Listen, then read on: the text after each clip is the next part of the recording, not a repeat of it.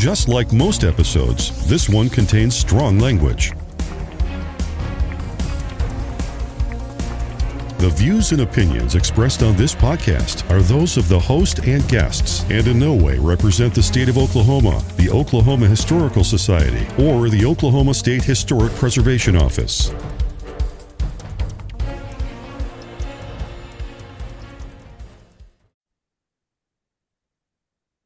Welcome to the Musings of an ADD Mind podcast. This show's Jack, and I have the ADD Mind.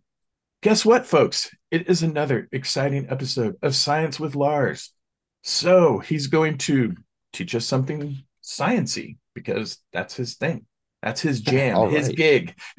So I once again, it's always a shock for me, just like you, what Lars is going to talk about today. So I'm going to punt the ball over to Lars, and he's going to, I guess, dive into it. All right. Yeah, let's get going. So today I would like to talk about another one of my big interests, geology.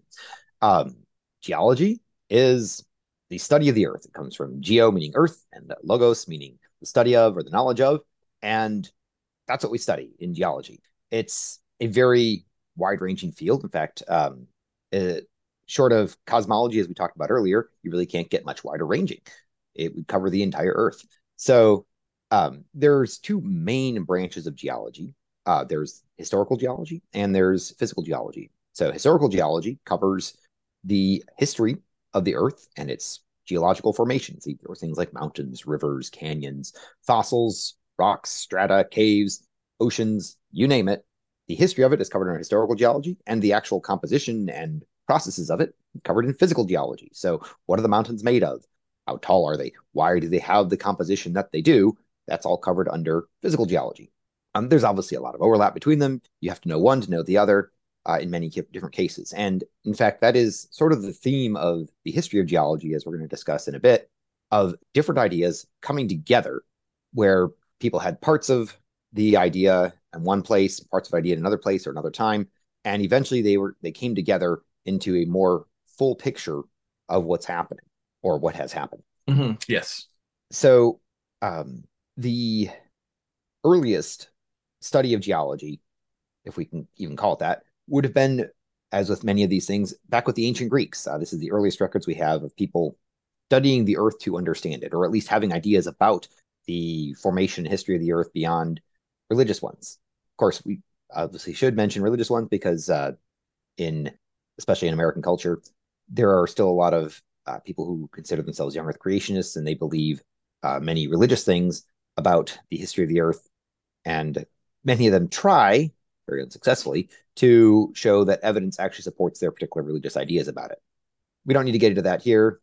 There's plenty of places on the internet and elsewhere to find the history of that and why it doesn't actually make sense. But it's worth mentioning. That's a fun rabbit hole. It sure is. But yeah, it is a very deep rabbit hole, one which we don't need to go into today.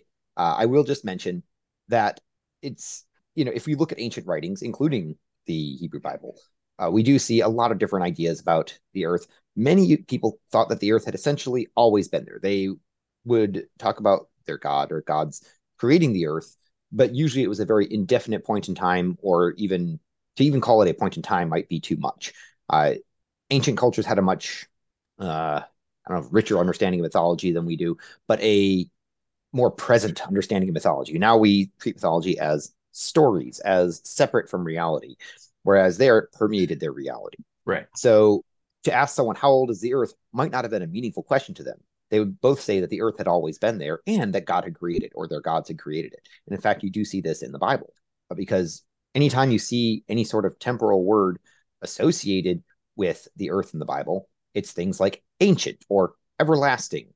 Right. And yet they also talk about the beginning of the earth, or laying the foundations of the earth. So these ideas were held, perhaps even tension isn't the right word, but they permeated the cultural milieu. And let's face it, they weren't all that important to the people back then. They needed to be able to find good soil for their crops and places to mine precious ores, but they didn't really think of the history of the earth as being important to those things. Now we actually understand that they are, and it helps us make better decisions about farming and mining and city planning. But at the scale they were doing it back then, it just didn't matter. However, If we get into actual evidence-based thought on the topic, we see back in the ancient Greeks, in 540 and around 490 BCE, respectively, the Greek philosophers Xenophanes and Herodotus actually described fossils in their writings. Now, it's not clear just how well they understood what they were seeing, although if we get into Roman times, I believe it was Pliny the Elder was able to correctly identify that resin was the basis for amber fossils because he saw insects inside them and realized that that must be how they got there. But for a long time, fossils were not well understood to be the remains of past life that they are now. Right. We'll get into that a little bit more later.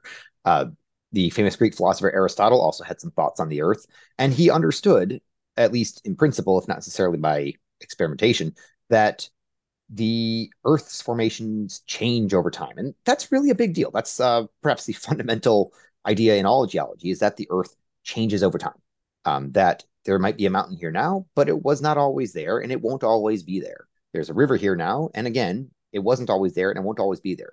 Here's what he said. I'd like to read a translation of his writing because I thought it was rather interesting to hear from that long ago what people were thinking of the changes in the Earth. He says, "So it is clear, since there will be no end to time, and the world is eternal," there's that idea again, "that neither the Tenay nor the Nile has always been flowing, but that the region whence they flow was once dry, for their effect may be fulfilled, but time cannot. And this will be equally true of all other rivers. But if rivers come into existence and perish, and the same parts of the earth were not always moist, the sea must needs change correspondingly. And if the sea is always advancing in one place and receding in another, it is clear that the same parts of the whole earth are not always either sea or land, but that all this changes in the course of time." As I mentioned, that you see both the idea of change, but also the idea of an eternal and unending earth. Right.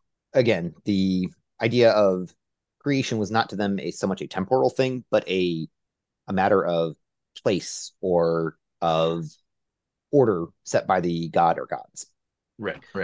So the history of geology, it's a very fascinating one, and I won't have time to do it justice today, but I'd like to go over a few of the major points in it. I mentioned that, as I said, the ancient Greeks, and while there was some work on it done in what we called Middle Ages, it wasn't most of it, at least, done in Europe. And unfortunately, the scholarship from those times didn't really have the wide-ranging impact that it could have if it had been part of the, all-conquering, colonizing Europeans. There were some Muslim scholars like Abu al-Rayyan al-Biruni or Ibn Sina. There was a Chinese scholar, Shen Kuo. They all had some ideas about geology that were at least somewhat accurate. They understood the changing of the earth. They had ideas about fossils that were accurately representing them as ancient life, but they didn't really have the wide impact that I wish they would have had. Things like could have been understood much sooner had they been able to disseminate their works further abroad. So getting into the 17th century, yes, I realize we've gone from 500 BC to the 17th century CE. There's a lot of time where not that much was learned about geology, unfortunately. It's the cliff notes of the cliff notes. It really is. It really is. And it is, in fact, not that dissimilar to medicine. There were some early ideas of medicine where people started to learn things, and then they kind of got cemented, and there just wasn't much learned about it for over 1,000 years, 2,000 even, in some cases. And as mentioned before, religious ideas had a strong influence on ideas about the history of the earth. Again, partly because it just wasn't all that important to know about the real history of these things. And if you had at least a history, it was better than having none. And so the religious ideas prevailed. In 1696, a man named William Whiston published a book called A New Theory of the Earth, in which he explained his ideas about the formations of the rocks and mountains and rivers and such as being the result of the global flood described in the aforementioned Hebrew Bible. And people knew that floods could deposit rock or deposit mud and rocks, and figured this makes enough sense. And that was kind of it. That was the prevailing idea for a while. However, also around the same time, Nicholas Stano was he was raised Lutheran, but eventually converted to Catholicism. But before that, he had a lot of very interesting observations and ideas about the age of the earth. And his most important ideas were probably his laws of stratigraphy. Stratigraphy is the understanding of the layers of rocks in Earth's surface or Earth's crust. If you've been anywhere where there are visible rock formations, you've probably seen how they change through the course of the rock. Yes. And you'll see large banding of rocks that are broadly similar, overlain by rocks that are broadly similar to each other, but not similar to the ones below or above them, or overlain or underlaid.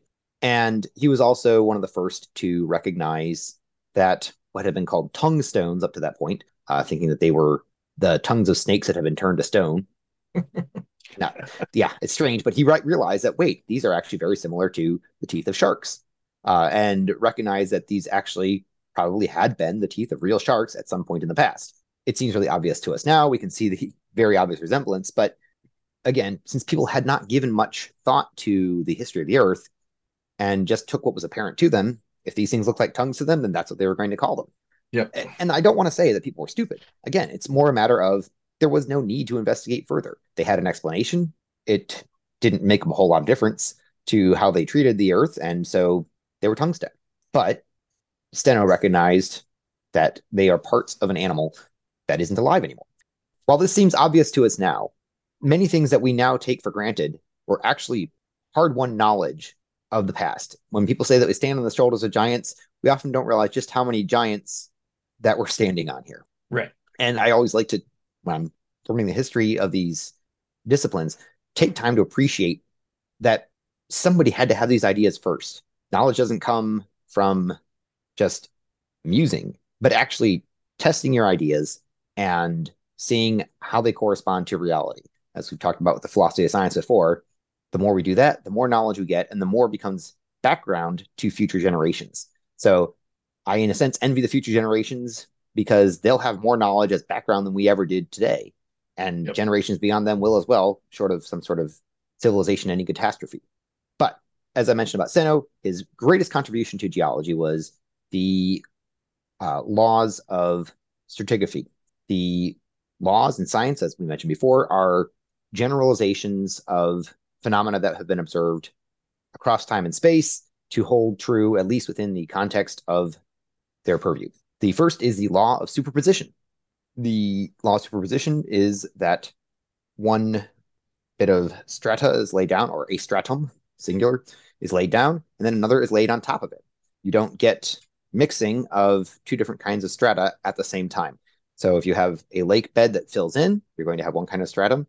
And then as it goes up and becomes a plain and you get soil on top, you're going to get a new type of stratum on top of that. When it goes down again, because the earth sinks and a river flows through, you're going to get yet another kind of stratum at that point. When a glacier comes through and drops rocks on top of it, you're going to get yet another. And each of these is going to be different by composition and by physical characteristics. The next principle is that of original horizontality. Sounds a little bit of a mouthful. It just means that when the materials are laid down, they're flat. And this is very obvious. If you pour out water, it will fill in whatever space you pour it into, and it'll have a flat surface relative to the earth around it. Obviously, it'll curve around sufficiently large portions of the earth where you can detect the curvature, but at any given place, it will be locally flat. The next is the principle of lateral continuity. So that at any time it was being formed, anytime material is being laid down that eventually becomes rock, it is going to be contiguous in the boundary in which it's being laid down. So again, if we're talking about a lake, the entire bottom of the lake is going to be filled with, well, whatever goes into the lake and settles to the bottom. Right. And it's going to not be interrupted except by some sort of barrier or discontinuity in the environment. So at the border of the lake, well, you're just not going to get any more lake bottom. And finally, there is the principle of cross-cutting. So if there is observed today a stratum or set of strata, and there is a crack through them filled in with another mineral, that mineral and crack must have come in later after the strata were already laid down, because you can't put a break in something while it's still liquid. It'll just fill back in. Right. So these form the first real scientific laws, again, as descriptions of geology. So that's Nicholas Steno. Again, I don't want to take too much time on the history here because there's also a lot in the actual physical science. I want to mention James Hutton. He was one of the first real modern geologists, but he was the first to argue that, or not the first, but one of the first to argue for what's known as Plutonism, the idea that the Earth and its formations formed through the gradual cooling of molten rock. Now, this is correct. Many parts of the Earth have formed this way. He was arguing against the Neptunists, who thought that most of the Earth's formations came from water. Turns out, both of these are correct. As I mentioned earlier, the history of geology is one where you have multiple ideas from disparate areas coming together to form a more complete picture. And as we know now, there are plutons. There are, for example, the Half Dome cliff that rock climbers love to go on is a pluton. It is a solidified core of an old volcano, if I'm not mistaken, or not volcano, but a magma chamber. Right. But also, there are many places where strata was laid down by water, as mentioned, ancient lake beds or canyons or things like that. These are made by water. So you also see the human element of science in this kind of thing, where people get an idea and they really like their idea and it just feels so right to them. And they argue really strenuously for an idea as opposed to seeing where the data actually leads. Whenever you try to fit data to an idea as opposed to fit your idea to the data, you're not going to get a complete picture at best. Now, that said, he recognized that, and others recognized around the same time, that the various rock formations that were being observed could not possibly have been formed in the less than 10,000 years that many people thought the Earth was, based on religious ideas at the time, or especially Christian and Jewish religious ideas. There are other religions that have other ideas about it. For example, Hinduism places the age of the Earth even older than its currently understood age of 4.5 billion years. We can get into that in a little bit, the age of the Earth, that is. The next figure I want to talk about is William Smith. He was a mining surveyor. He was the first to recognize that you could reliably identify various strata by the fossils found in them. Again, if you know anything at all about geology, you've probably heard of index fossils. Index fossils are those which exist within a particular band of strata, meaning you're not going to find them in deposits that were made much earlier or much later than a particular time. They existed across a wide range. So they have distribution probably through an ocean or possibly over land in a wide area.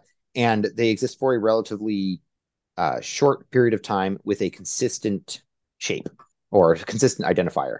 For example, there's Graphea oysters.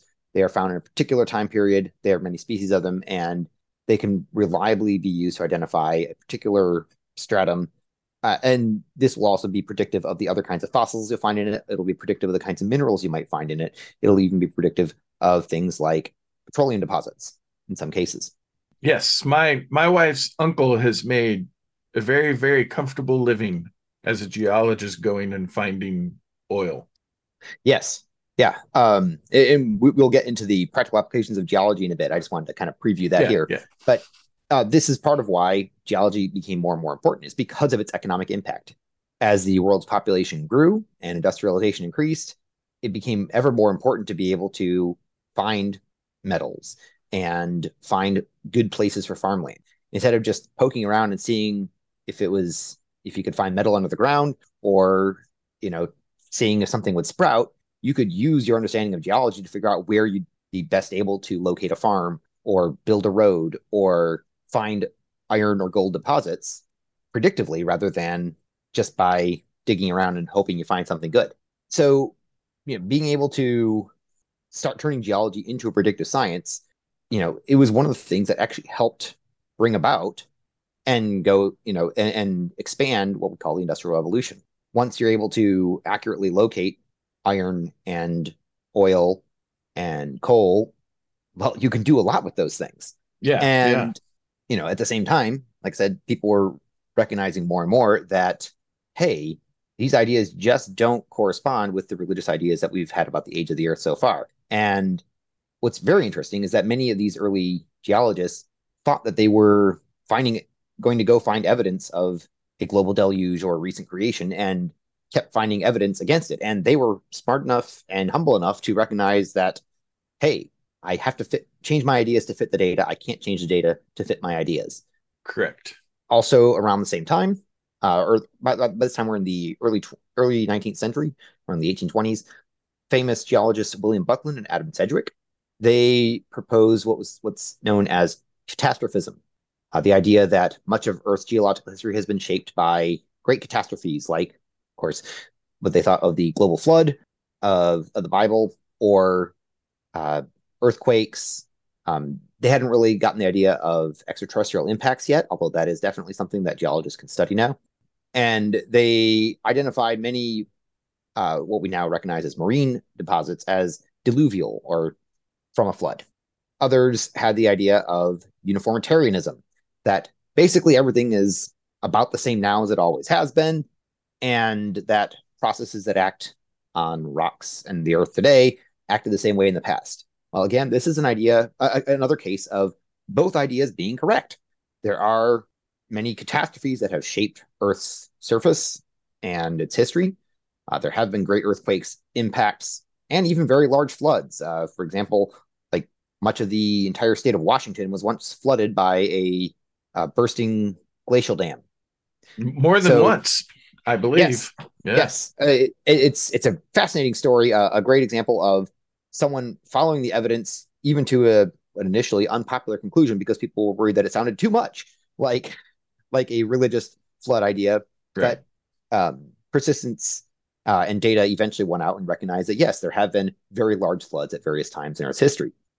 But also, we recognize that many of the processes that happen on Earth today, things that produce, for example, very fine deposits like the bottom of lakes, or rounded rocks at the bottom of rivers, or sand at beaches, did the same. Those things happen the same way in the past. And so if we find sandstone, we know that it was probably made in the same way that sand is made now. If we find limestone from animals with calcium carbonate body parts, it was probably made by animals with calcium carbonate body parts in the past. If we find a filled-in ravine or a canyon, it was probably formed by water cutting through the rock at some point in the past, just like we see canyons forming today. So, we had the idea of Neptunism and Plutonism coming together to recognize that rocks form in both hot and wet ways. We had catastrophism and uniformitarianism coming together with what geologists now call actualism, that catastrophes happen and gradual things happen. All right, so this brings us up to the 20th century. Again, we're skipping over a lot, but some highlights that I want to mention here are 1911. A man named Arthur Holmes recognized that if radioactive elements decay at a constant rate, because they had been recently discovered, as mentioned in the previous episode, that would suggest that they could be used as a sort of a natural clock. And way back then, 1911, again, managed to use this information to estimate the age of a sample at 1.6 billion years using uranium and lead isotopes. Now, this didn't get a lot of traction yet because it was pretty out there at the time. But this eventually led to the modern science of radiometric dating, where a radioactive isotope is measured against its stable products, stable meaning they don't break down into other elements. And there are multiple known methods of doing this, where certain rocks can form and they will essentially retain all of the radioactive elements in them, and they don't leach out. If they do, from like water or cracks, then those are not considered suitable for radiometric dating. But there are a number of kinds of minerals and rocks that will retain these materials, and you can then count the atoms with something called a mass spectrometer, or count the amount of radioactive decay still occurring to figure out how long this rock has been in a solid state. Because once they cool from being magma or lava, then the elements are basically set in place there, and the only way they'll change is by radioactive decay. This led to, by 1956, a man named Claire Patterson and his team, while trying to identify sources of lead in our environment, also worked out that meteorites, which would have formed around the same time as the Earth, would probably have rocks that were about as old as the Earth and could then be measured by comparing the uranium and the lead that uranium decays into to see how old the Earth is. And in 1956, published the first accurate estimate of the Earth's age at about 4.55 billion years. It's been updated a bit since then with more accurate measurements. The current best estimate of the Earth's age is about 4.543 billion years, plus or minus about 50 million years. That plus or minus is partly due to measurement error, but also due to having no exact definition for the Earth at its present size, because the Earth is always gaining mass from space and losing some to space because of like atmospheric outgassing. So this is the best estimate we have available, and it's only been refined within the margin of error since the 1950s. Also, back at the same time as Arthur Holmes was developing ideas about the age of the Earth from radioactivity, a man named Alfred Wegener was looking at the Earth's strata across the entire planet. And as any of you who have seen a globe or a world map have probably noticed, many of the continents have borders that seem to fit with the other continents. The most obvious, at least the way we usually see world maps portrayed now, is the match between the eastern end of North and South America and the western end of Europe and Africa. And while people had noticed this for a long time, they'd basically chalked it up to coincidence. But Wegener started looking at the actual strata between these continents and realized that they were chemically the same. They had the same fossils in the same order, and that if you just put them all together, you would end up with a single geographic range for these kinds of fossils and for the types of environments that would put down the strata that were observed. And so he proposed the idea of continental drift. Yes. In 1912. Unfortunately, he was laughed out of the establishment by many scientists at the time who had rightly objections to the fact that there was no apparent way for this to actually work. Right, yeah. While they understood that, yes, okay, these observations are valid, there are indeed fossils and strata that cut across the continents, or that seem to cut across the continents. Continents don't move, as far as I knew. It was not until just after World War II, with submarines and ships taking measurements of the depth of the ocean floor, that people realized that there are places in the ocean where the Earth is splitting apart. We call these the mid-oceanic ridges. And they realized that gravity, water, and heat from the inside of the Earth work together to spread the continents apart in some places and push them under each other in others. This is called seafloor spreading at the mid-ocean ridges, and subduction at the edges, where at the trenches where the continents, one continent goes under the other, I should say. And this forms the modern theory of geology of plate tectonics. So again, this is an example of different ideas coming together. There were ideas already at the time of uplift and subsidence. That's where land goes up or land goes down. There were ideas about earthquakes and volcanoes, and Wegener had his idea of continental drift. And once this observation was made of the seafloor spreading, they realized that these all came together into one unified idea that explains pretty much everything in geology. It's a beautiful example to me of the scientific process working from multiple lines of knowledge to produce a single result that helps us understand everything that we already understood and understand new things in an even better way than we ever could have before. Right. One of the things I think is so cool, and this is obviously a major oversimplification, is that the Appalachians and the Scottish Highlands are the same mountain range. Yes, it's the same mountain range. It also continues in Africa. It's a very interesting thing. And in fact, the Appalachians, there's a reason why they are much shorter than the Rockies, because they have been eroding for over 200 million years, while the Rockies are still growing, because on the western edge of the United States, you have the Pacific tectonic plate.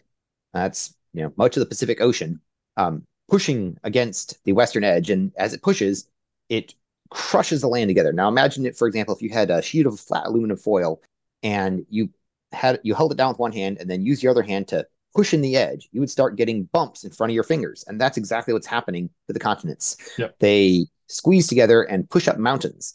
And sometimes as these mountains get pushed up, the rock underneath gets so hot that it melts and explodes up the top. That produces volcanoes. When the continents slip past each other as they're squeezing together, that produces earthquakes. When one continent is going under the other, it moves the land up.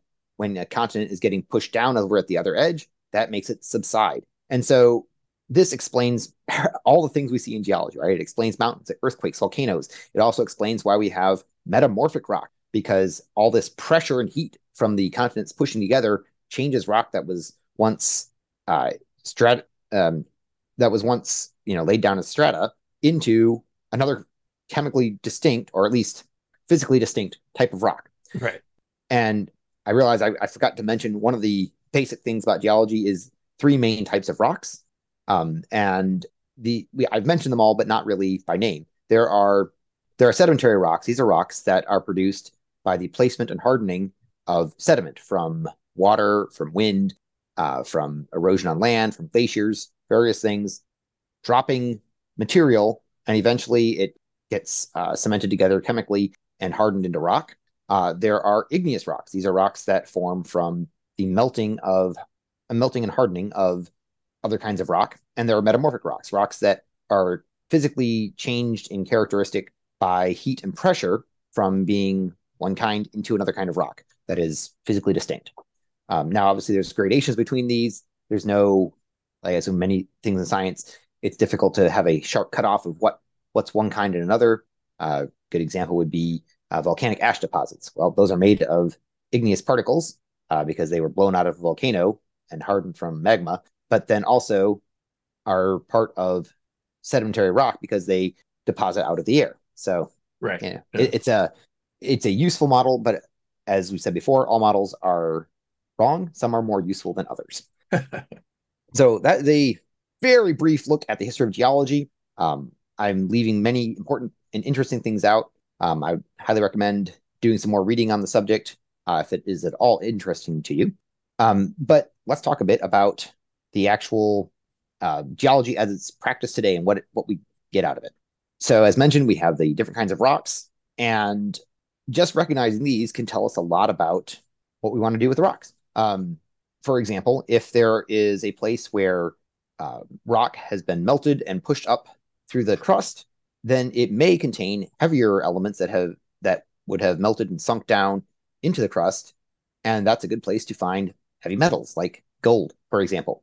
If we find a place where there were once bogs or forests that were subject to subsidence, where the land went down and was covered over by more sediment, and the plants were compressed under great amounts of heat and pressure for a long time, we can find coal. If we find places that regularly experience earthquakes because there are tectonic plates pushing against each other, that might not be a good place to build a big city like, San Francisco, for example. Unfortunately, sometimes these places are already there, and they just do the best they can to mitigate against it. But with a better understanding of geology, current and future cities are being built with an understanding of earthquake safety. So they don't build them on fault lines so much. Right. This also is helpful for farmland, as I mentioned before. If you understand the history of the soil, you can find better places without having to even go there and start growing. Find better places to grow your food. There's a fascinating example of a map showing where there was an ancient seashore in the middle US that allowed for the deposition of very nutrient-rich organic sediment. This band of rich organic soil became very good cropland in the United States South, and as you are probably aware, that attracted, unfortunately, slaveholders, bringing enslaved people over from Africa. And now today, that same band of ancient seashore is now home to one of the densest African-American populations in the United States. It's amazing what geology can tell us about modern socio-political demographics. Right. And as I keep trying to mention in every one of these episodes, the more knowledge we gain from the scientific process, the more it all comes together in many interesting and sometimes unexpected ways. Almost everything you have in your modern life is now affected by geology. The plastics in everything that you have that's plastic, which is probably a lot of things in your house, are made from fossil fuels. The petroleum is treated with chemicals and turned into plastics through various processes. And petroleum is found by analyzing geology finding the age and history of various sedimentary rock basins, as they're known. The fuel that you put in your car or the electricity that you use to power your car is probably generated using fossil fuels. Again, that's found using geology. If you get your power from a nuclear reactor, again, the nuclear fuel, the uranium or plutonium, if they end up using that, that goes into that is again found using geological surveys, not just digging randomly. The roads are paved with rocks that are mined, knowing where you can get those kind of rocks, and held together with tar, which is again a petroleum product. Your house is built with stone or brick, mined from places where these things are found. And again, it's not just, as the ancients may have done it, just looking at the ground and seeing what you can see. We know where to find these things now. And geology helps undergird our entire modern way of life and economy. So, next time you pick up your phone made of plastic and glass and silicon and look at it while watching your television made of the same things, while eating your crops grown on soil that was found and located using geologic processes, thank a geologist. Be glad you live on a dynamic Earth where things change, but not so fast that usually, at least, your house falls down. Right. And I think that's where we're going to stop for today. There's obviously much you can learn about this topic. People get whole PhDs in it. Maybe I will someday. But it's a fascinating topic, one that I've always enjoyed, and one that personally to me also helped change my views about science and religion in general. And you can hear more about that in the story I've shared on the Graceful Atheist podcast. Yes. Yep. Well, I feel like I have achieved our goal for the day. I've learned a few things, which I hope our listening friends have learned a few things. And as usual, I appreciate you taking time out of your day to do this. It seems weird that we are now about halfway through the Science with Lars feature, since we're going to end season 1 at the end of May. So it just seems weird that we're about, halfway through this little teaching experiment that we've been on this season. But once again, I appreciate it. You coming on the show. I'm happy to participate. I love talking about this stuff.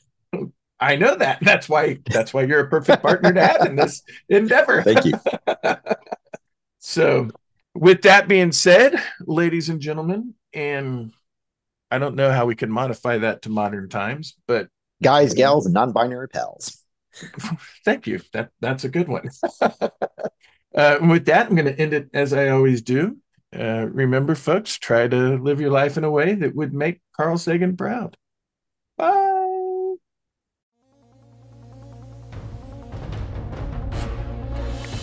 Thank you for listening to Musings of an ADD Mind. If you enjoyed this podcast, or even if you didn't, please hit the subscribe or follow button. This podcast is a production of Hyper Focused Media.